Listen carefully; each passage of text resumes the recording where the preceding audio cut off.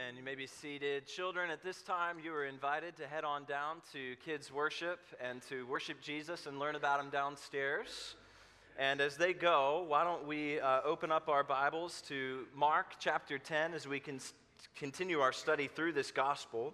This morning, we're going to be looking at verses 17 through 31 of Mark chapter 10. Mark 10, 17 through 31. Let me read for us. Mark writes, and he says, "As he, Jesus, was setting out on his journey, a man ran up and knelt before him and asked him, 'Good teacher, what must I do to inherit eternal life?' And Jesus said to him, 'Why do you call me good? No one is good except God alone. You know the commandments. Do not murder. Do not commit adultery. Do not steal. Do not bear false witness. Do not defraud. Honor your father and mother.' And he said to him, 'Teacher, all these I have kept from my youth.' And Jesus, looking at him, loved him and said to him, 'You lack one thing. Go, sell all that you have and give to the poor, and you will have treasure in heaven. And come, follow me.' Disheartened by the saying, he went away sorrowful, for he had great possessions. And Jesus looked around and said to his disciples, 'How difficult it will be for those who have wealth to enter the kingdom of God.' And the disciples were amazed at his words. But Jesus said to them again, 'Children, how difficult it is to enter the kingdom of God. It is easier for a camel to go through the eye of a needle than for a rich person to enter the kingdom of God.' And they were exceedingly astonished and said to him, 'Then who can be saved?'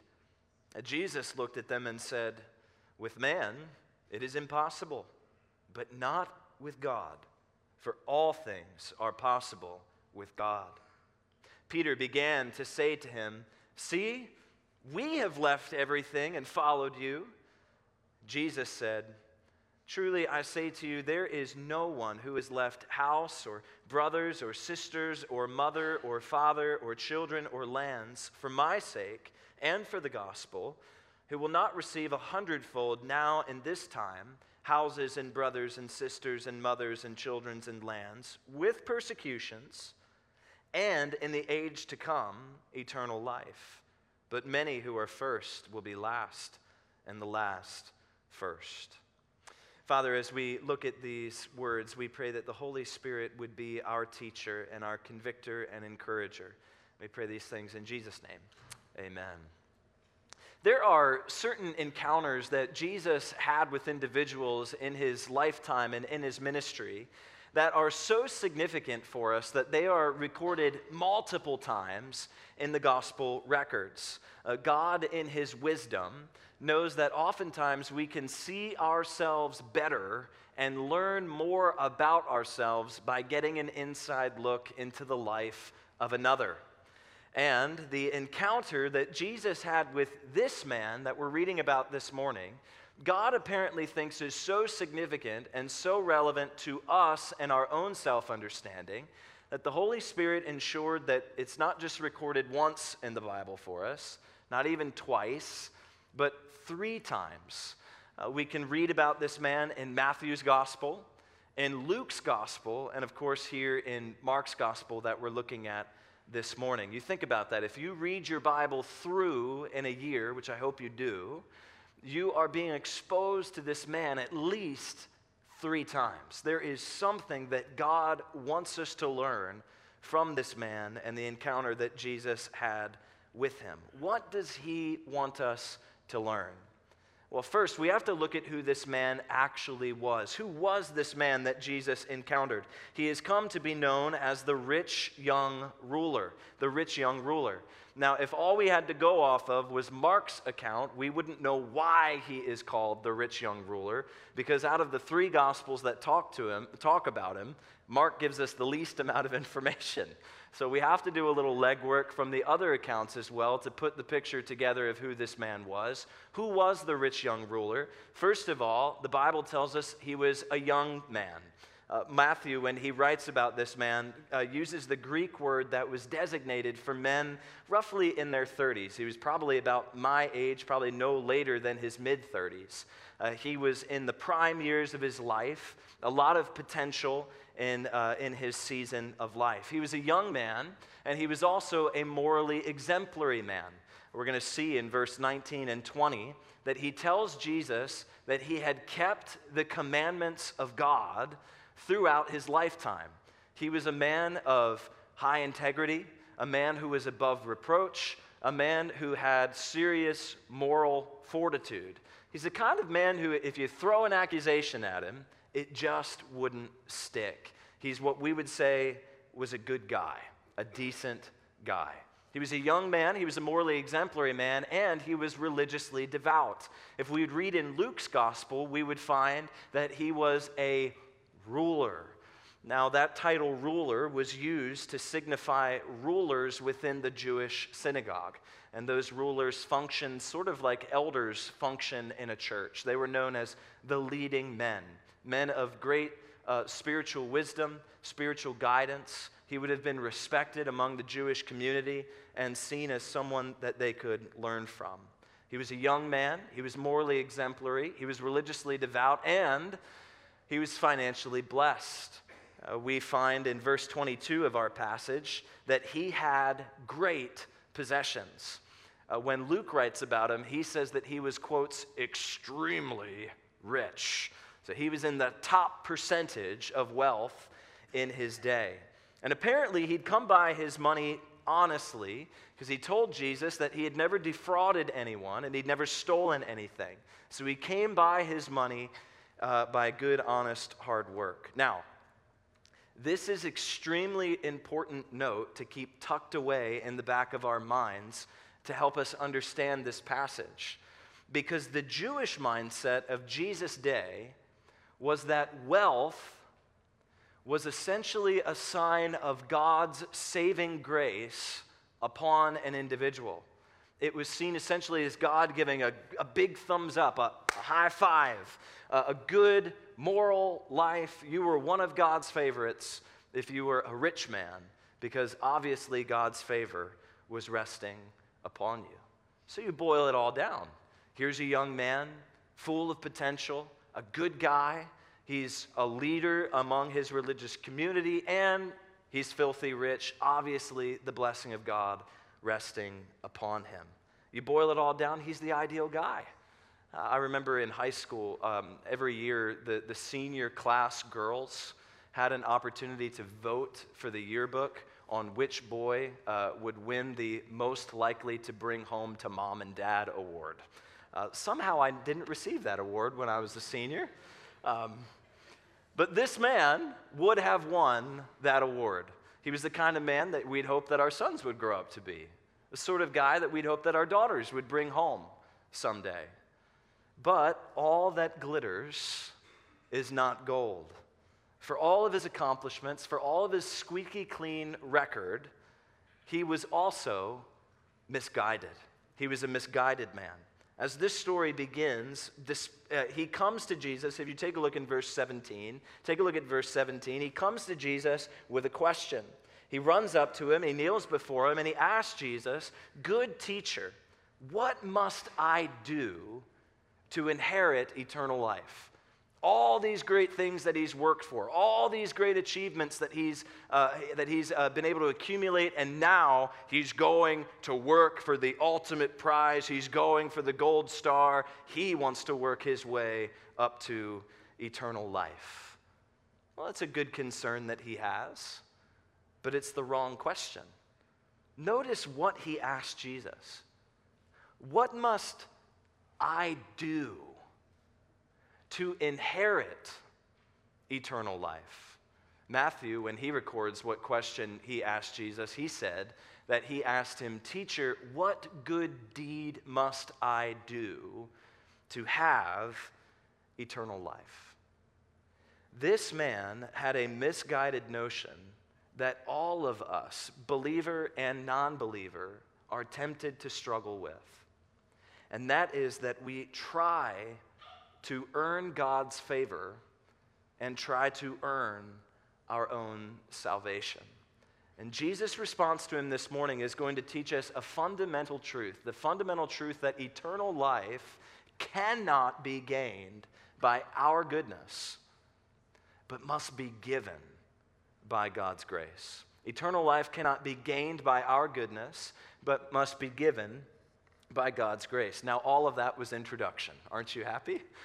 Here we go. Let's look at the text. First of all, we see from this example that, first of all, eternal life cannot be gained by our goodness. Jesus, in responding to this man's question, responds in a strange way that may actually confuse us a little bit. Take a look at verse 18.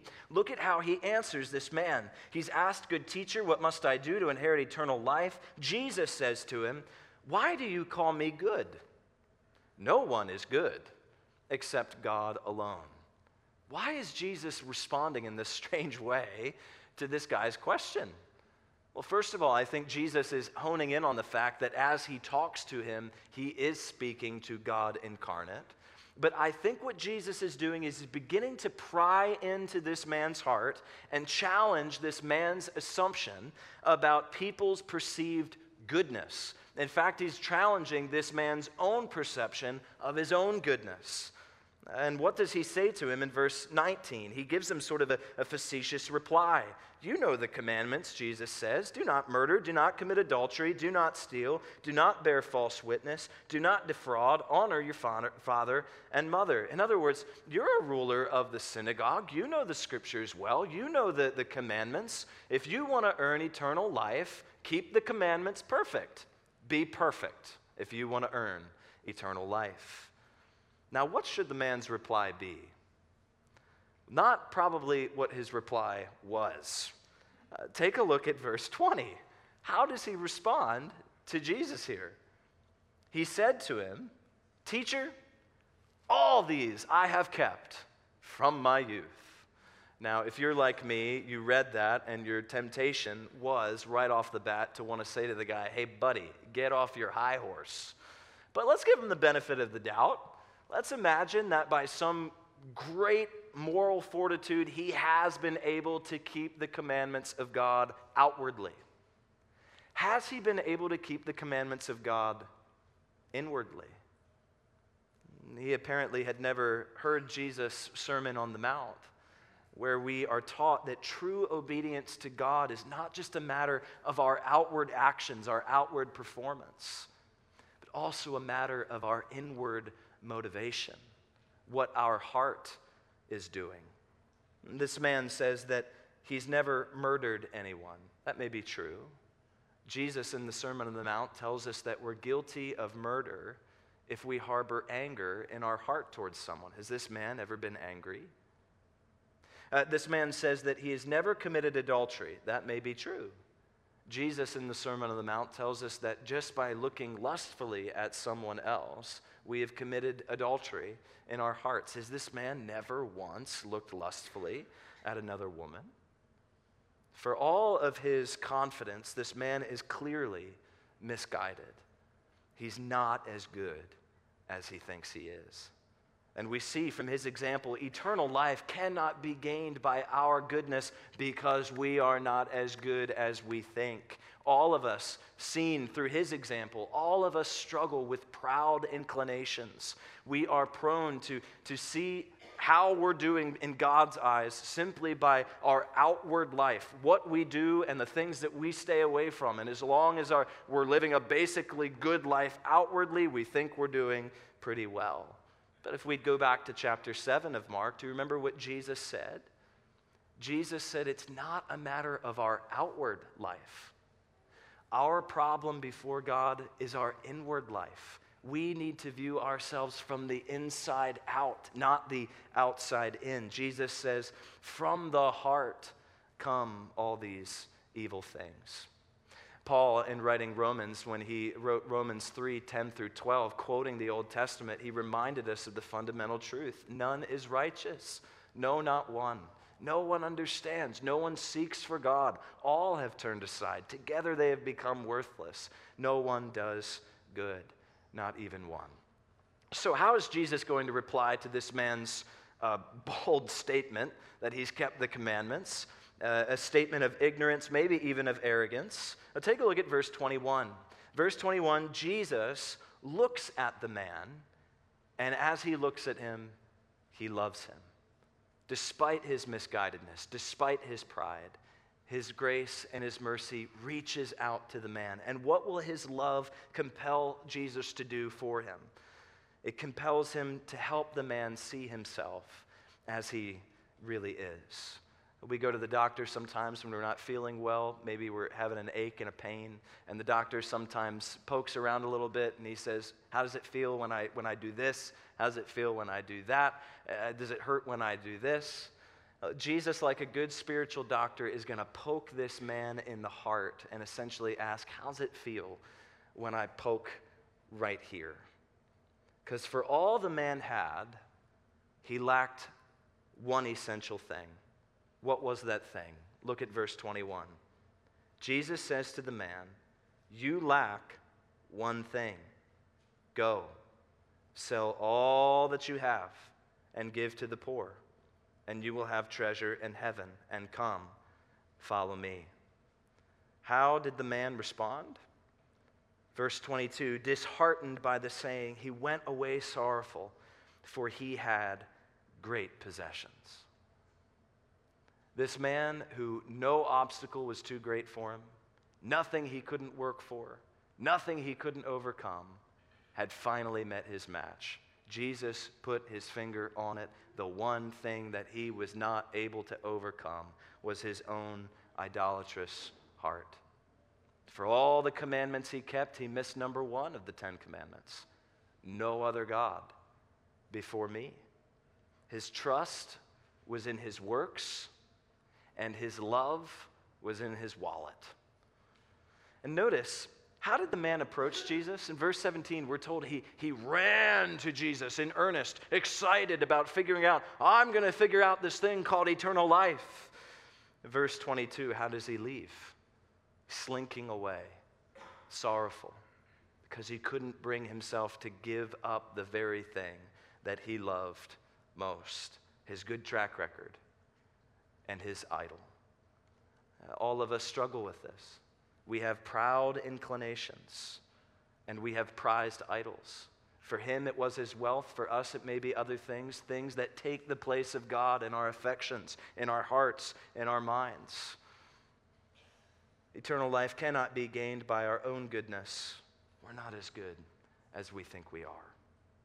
Well, Jesus shifts his attention then to his disciples. He shifts it away from this man as he walks away, and he talks to his disciples in verse 22. And he tells his disciples in verse 22, oh, how difficult it will be for those who have wealth to enter the kingdom of God.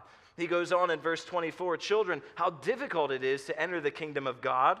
And then in verse 25, sort of making a funny picture, it's easier for a camel to go through the eye of a needle than for a rich person to enter the kingdom of God. I don't know how many humps a camel has. Is it one or two? However many. Thing's too big to go through. I mean, it's a funny, just pushing it. That thing's never going to go through the eye of the needle. And that is Jesus' point, how difficult it is.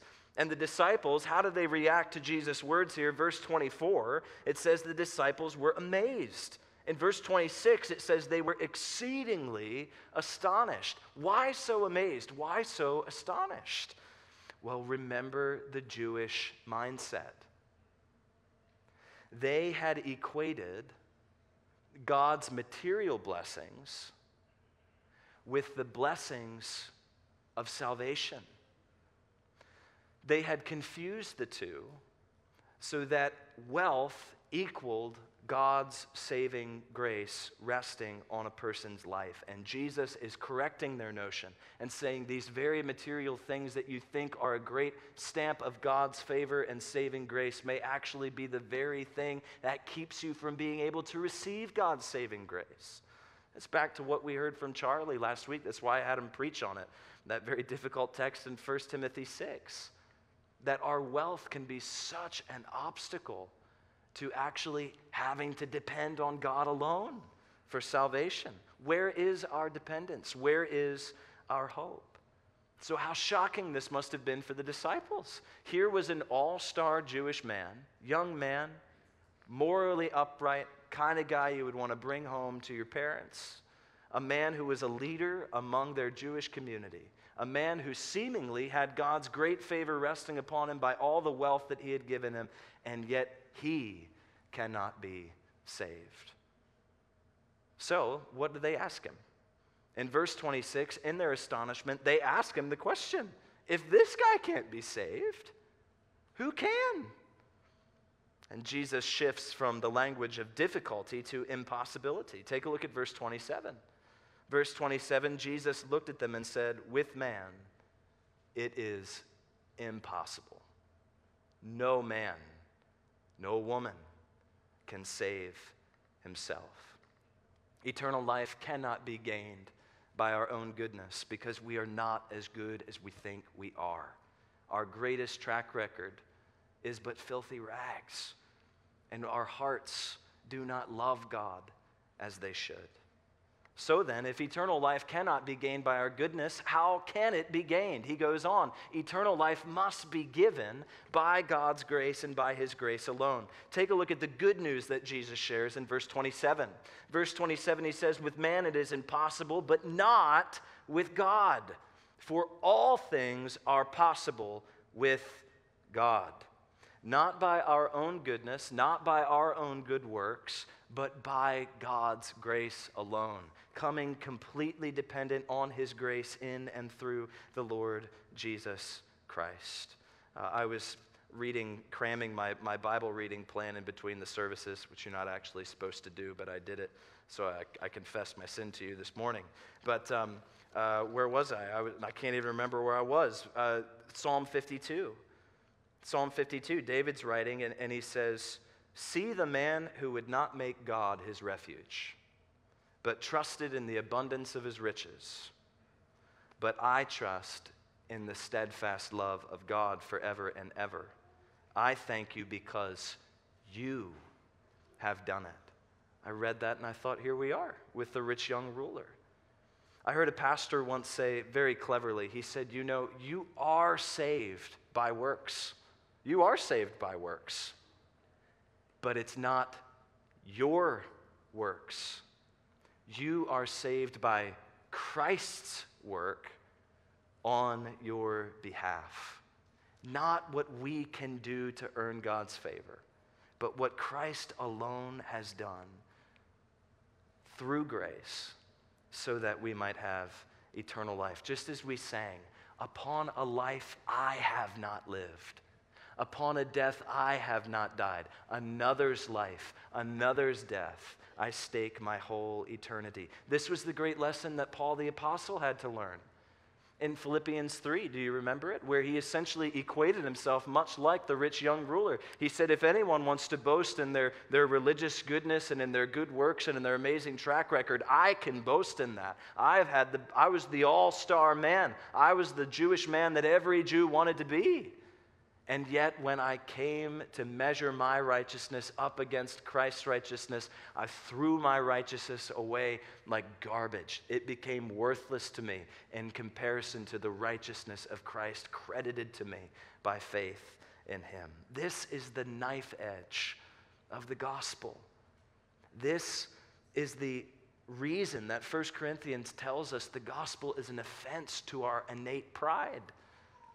Because our greatest track record that we so desperately want to have recognized will not measure up. It's not good enough. And we must come in on the basis of Christ alone, with nothing of our track record feeding into our salvation. Jesus told us in the last portion of Mark that we looked at that if we're going to enter the kingdom of God, we have to come in like children. Helpless, dependent on God's grace alone. Paul reminds us in Romans 3, 22 through 24 and 28 that there is no distinction. All have sinned and fallen short of the glory of God and are justified by his grace as a gift through the redemption that is in Christ Jesus. For we hold that one is justified by faith, apart from works of the law. The gospel is offensive, but it's only offensive to our pride. It's not offensive to the sense of security that we long for, the sense of love that we long for, of peace. Because when we come to place our trust in what Christ has done alone for us, in Christ, we receive the fullness of God's love. And our good works will never be for us a means of trying to earn God's favor. But in the gospel, our good works cannot make him love us more. And our greatest sins cannot make him love us less, because his love for us is founded not on the basis of us, but on the basis of Christ alone.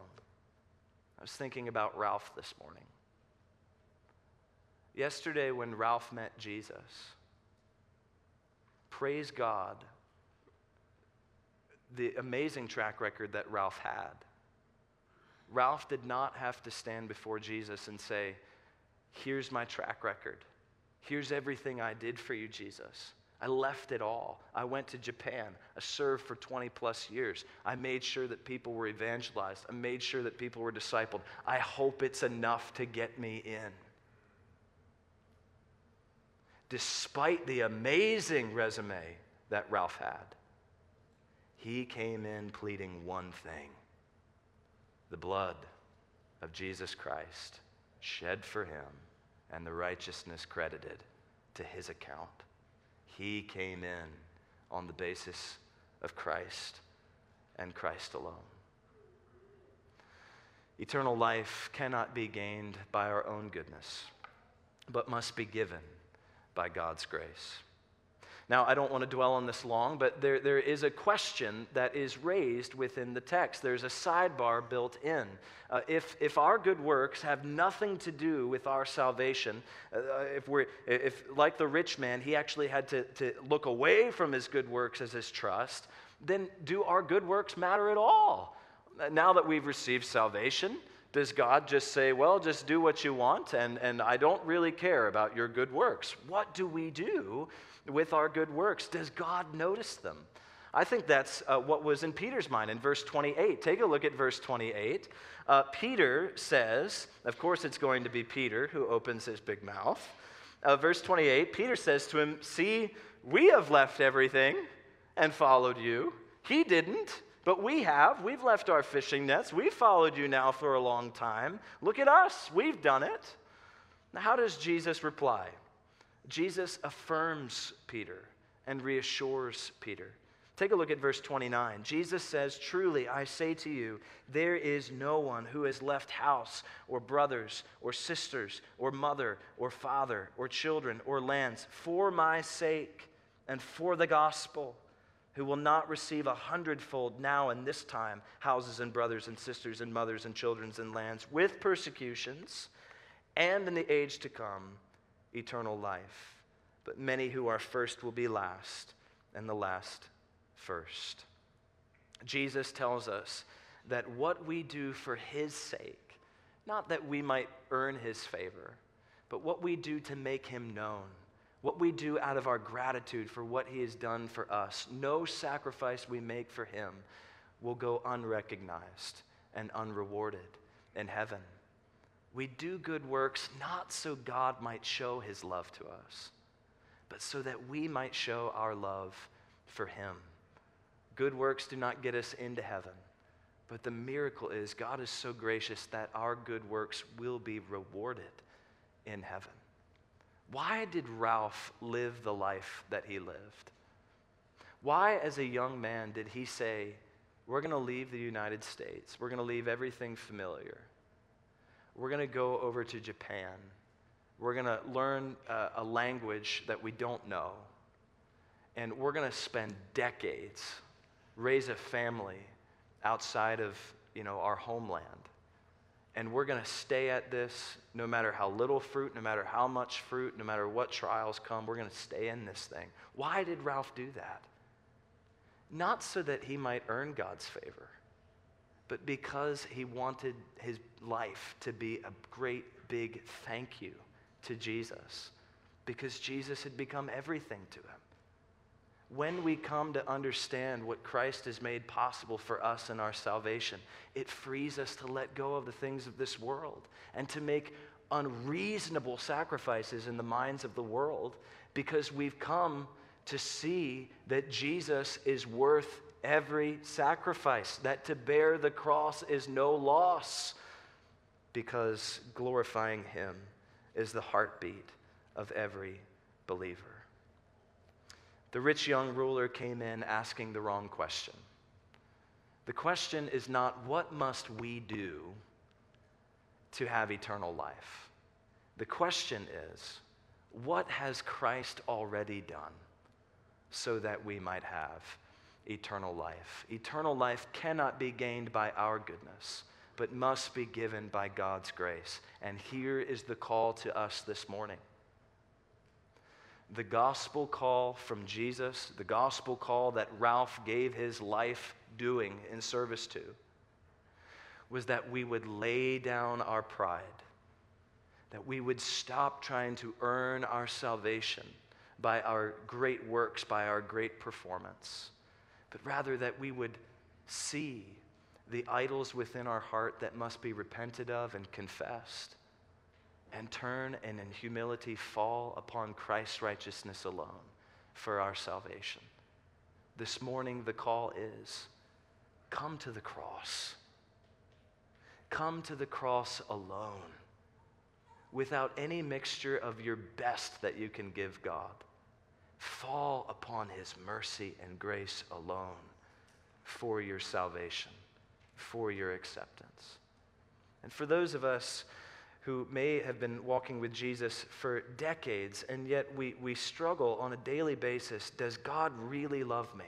Does God really approve of me? Does God really want me? The glory of the gospel is, in Christ, your best works will not make him love you more. You have received the fullness of God's love, and your biggest sins will never make him love you less, because he views you not on the basis of what you have done or not done, but on the basis of what Christ has done for you. In him, you are secure. There is no condemnation for those who are in Christ Jesus. And this frees us to make amazing sacrifices for his kingdom. To say to Jesus, take my life as a living sacrifice. I leave it all so that this saving news that I have received might be received